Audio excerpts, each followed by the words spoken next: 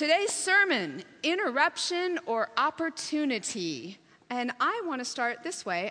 The idea of this sermon, the idea of this passage is that in all things in our lives, God may be glorified. It's kind of this overarching idea that there are practical steps to what it would look like to surrender to Jesus. We've been in a series called The Power Paradox. And there's something about this Christian faith where when we kind of release our will into God's will, God's power fills us up.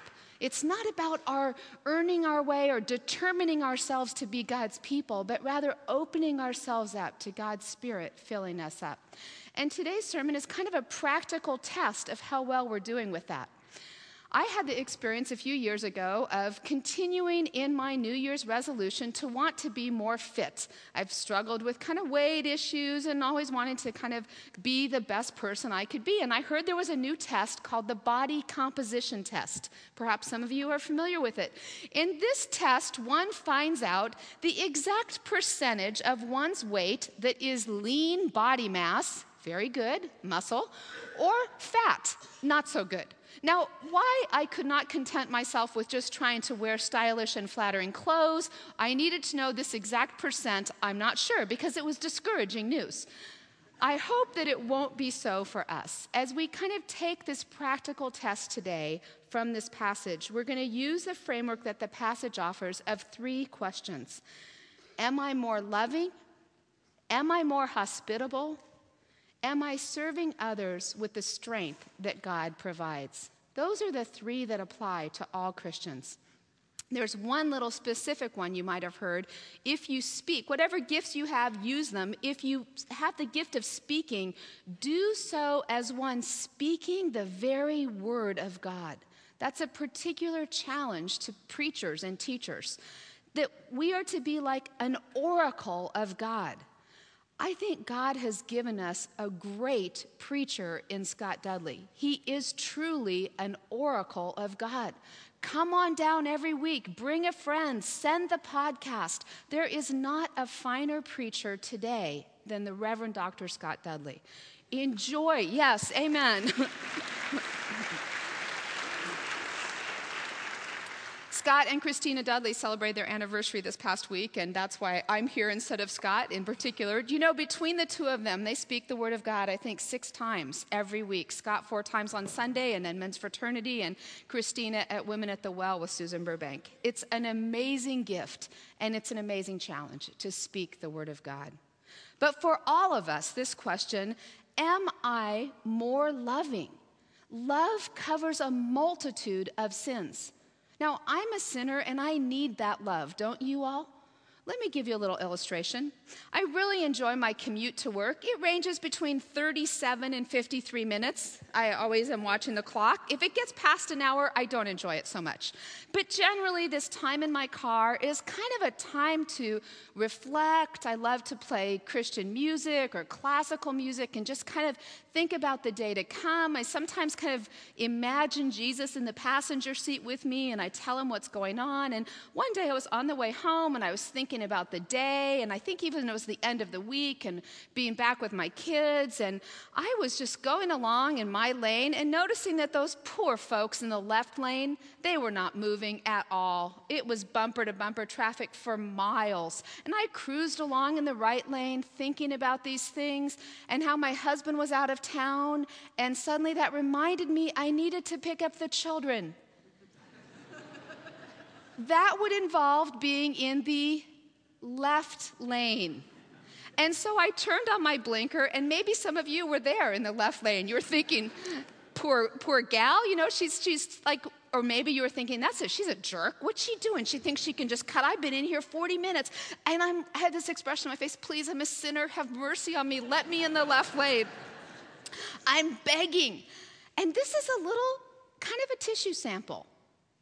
How are you in traffic? This passage that quotes Proverbs 22 is written by Solomon, and it says this in Proverbs: hatred causes strife, or road rage, but love covers a multitude of sins. How are you doing on this practical test of loving others? How are you at extending yourself to another, even a stranger, when it's inconvenient for you. I have a friend. Scott Dudley has a lot of friends. I have friends and relatives you're going to hear about today. I have a friend who's retired, and he says, he's busier than ever. He could fill up his schedule. But one of his priorities is he's come to see his neighbors differently. He said, I was never really hanging around the neighborhood before, but now I know everyone on my cul-de-sac. And I know that there are two families who are having a tough time financially and a tough time in their marriage relationship. And it is hard for both these working parents to get home to be with their kids when they get home from school. So he said, one of the things I do is I just make sure I'm there in the cul-de-sac when the bus pulls up.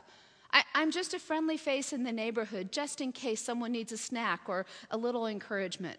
What an amazing thing that this Christian man is extending himself to his neighbors. Maybe for you, the challenge is right in your own family. Maybe those that you live with, your housemates, your extended family. I had a friend say to me, Kendi, when you are speaking about love, remind people that it's not always easy. It's not always the frosting on the cake. Sometimes it's very tough. Sometimes love means having to say no. Sometimes love is telling the truth when it's so hard to say. This friend said, Kendi, I have a relative that I've lent money to over and over and over, and they just continue to be kind of a bottomless pit of need. And I think love is saying, no, I'm not going to lend you any more money. Sometimes as a parent, love is saying, these options that you're considering, some of them are not healthy options. I love you, but I stand against this choice. Sometimes love is turning towards suffering and letting a dream pass that isn't going to come into being and loving, walking alongside anyway. Love covers a multitude of sins. The love of God covers all our sins. God is inviting us to be increasingly loving. The second question is this: am I more hospitable without grumbling? Now, what is hospitality? I think it's more than just having folks over for dinner. It's more than seasonal decorating. It's more than having a Christmas party once a year. Have you ever known someone who's particularly hospitable? What are their attributes? Maybe they're welcoming. Maybe they're someone who goes out of their way to meet another person's need. I love going over to the Jubilee Reach Center, the community center that we're connected with, our church and this center, because it is a welcoming place. If you're ever in South Bellevue and you just need kind of a cup of tea, this is a place to stop by. There's warm tea or hot coffee, and usually a cookie that you can just enjoy. I've had a sense when I first walked into JRC that it reminded me more of a 4-star hotel lobby than a community center. I came to find out that Brent Christie, who's the executive director there, had his first career in the hospitality industry. It shows at JRC. This is this gift of a warm welcome. And truly, if you'd like to be part of JRC, they need people before school and after school and to help folks learn English as a second language. Church is intended to be this kind of place. This is the house of God. What could be more welcoming than to know that the God of the universe, his love is present here, and it's meant to be offered, not only even to those who come through our doors, but out online and out to our community. This root word of hospitality comes from the love, philo, like Philadelphia, of strangers, xenia, philoxenia. That's hospitality. It's the enjoyment of hosting guests. The word for hospital finds its root in this same word. Did you realize that hospitals came out of the monastic movement? Prior to that time, in fact, prior to Constantine, there was infirmaries and people who were sick were set apart. But when monasteries came, there was such a sense of hospitality and love that the monks even took care of strangers. So that if you had someone in your family who was sick, you would take them to the monastery. And pretty soon it became part of what monasteries did, was care for the sick. They were called Hotel Dieu, the Hotel of God. By 1100, the Benedictine monks had established 2,000 hospitals. The first hospital in North America was called the Hospital de Jesus de Nazareno, the Hospital of Jesus of Nazareth, in Mexico in 1524, established by Cortez. There's a little history fact for you. Okay, maybe you're not up for founding a hospital this week. How about some simple way to extend yourself to someone, even when it's not convenient for you, and do so without grumbling? I have a friend who has a son who's in elementary school. And the story goes this way. The first week of school, this young man was glad to be back together with his buddies, and it was maybe the second day of school. Everybody got their lunch, and the gang was headed out to the playground to get that picnic table and enjoy their lunch together. And this guy noticed that one of the guys from his class wasn't joining the other boys. And he stopped with his lunch tray and said, "Hey, do you want to come outside?" Very hospitable. And the other guy said, "No." He was a little nervous. So the principal caught this boy doing something right.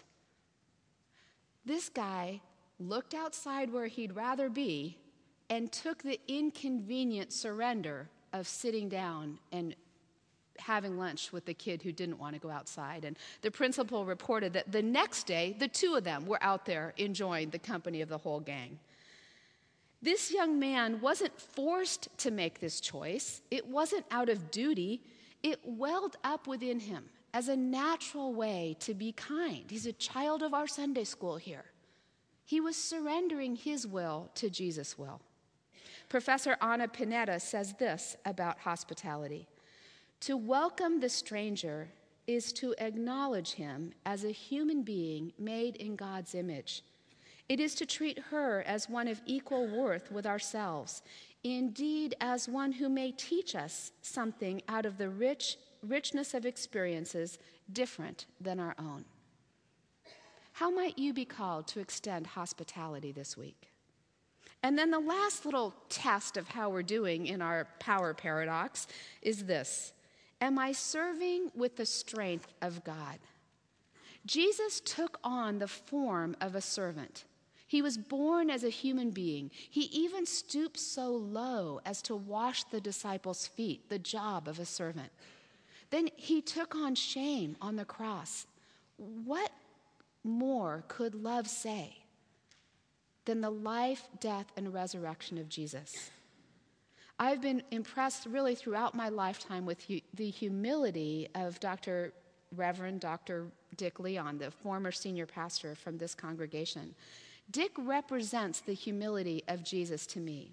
He and his wife, Carolyn, when they left this church, came to worship at Sammamish Presbyterian Church, where my husband and I were pastors. Dick and Carolyn sang in the choir, and one day when they heard there was a need for teaching in Sunday school, I honestly think Dick ran out into the narthex and was the first one to sign up. That was his character, to respond to all that God had done for him. They earnestly chose to put the needs of others before themselves. Here at FPCB, we hear about so many ways to love, to serve, to be hospitable. In Sunday school or at Jubilee Reach, or right now in the Eastside Academy, there's a need to be mentors. Just meet with someone 1 hour a week. My husband's doing it, and he loves it. It's making a difference in his life that on that particular day, he meets the need of another. This passage not only encourages us to put our faith into action, but to do so in the strength of God's Spirit. Where do we get this strength of spirit? From God himself. As we worship, as we're shaped by God's word, we come to this place on Sunday mornings expecting to meet God, don't we? Expecting to receive God's encouragement. This place kind of reminds me of, have you ever watched car races? I don't love the racing part, but I love the pit stops. You know, the car pulls over into the pit stops and they go on the clock, and it's like everyone goes into action. It's kind of like a small group to me. Like they get the wheels off, they put the new wheels on, they change the oil, they put in gas, and the driver just sits there. It's like getting retooled. Maybe this church on Sunday mornings or through the week is more like a launch pad. It's like the power of God, the engine of God is being revved up, and then we're being sent out there as kind of like little samples of the kingdom out in the world. Maybe for you, this place is more like a locker room where the coach gets the team together and says, okay, team, this is what I want to see. This is who I want you to be. This is what the kingdom looks like. Now get out there. We have a great coach in Jesus Christ. We have a great oracle of God in Scott Dudley. Friends, we have been blessed to be a blessing. From God's point of view, our body composition is always acceptable. If you're over 20% body fat, it's okay. Join the crowd. I'm with you. But how about our percent of spirit? God is inviting us to be 100% spirit-filled. Absolutely, it's a journey. It's a journey of surrender. But how about just a little bit more? I have a friend who told this story about her dad. Her dad's a sales rep, and he visits hospitals, and things haven't been going so well lately in this economy. He had a tough meeting coming up, and he had a big presentation to get ready for a major client. And he was kind of wondering how it was going to go, but he was as ready as he could be. And starting his day that day in the presence of God, he was kind of reminded that as he goes from hospital to hospital, he often sees in the parking lot someone who has a need. Maybe they're begging for money, maybe they're begging for food. And he began to think, what could I do to make a difference? I don't really want to hand money over. So on this particular morning, he decided he would pack a simple lunch, and if he saw one of these folks who needed a meal, he would just hand the lunch over. He'd be ready, hospitable, if you will, ready to offer what he had. So he packed up this simple lunch, peanut butter and jelly sandwich and an apple, went to the first hospital and was on the lookout for the recipient of the lunch and didn't see anyone. He went to the second meeting, the big one, the tough one, and as he walked in, he didn't really notice anyone. He thought, certainly on the way out, this is it for my day, there's going to be someone who needs this lunch. Well, there was not a homeless person in sight when you're looking for them. So he went all the way back home. He's sitting at his home office in front of the computer, and the doorbell rings. Now, who could this be in the late afternoon ringing the doorbell? It was an unwelcome interruption.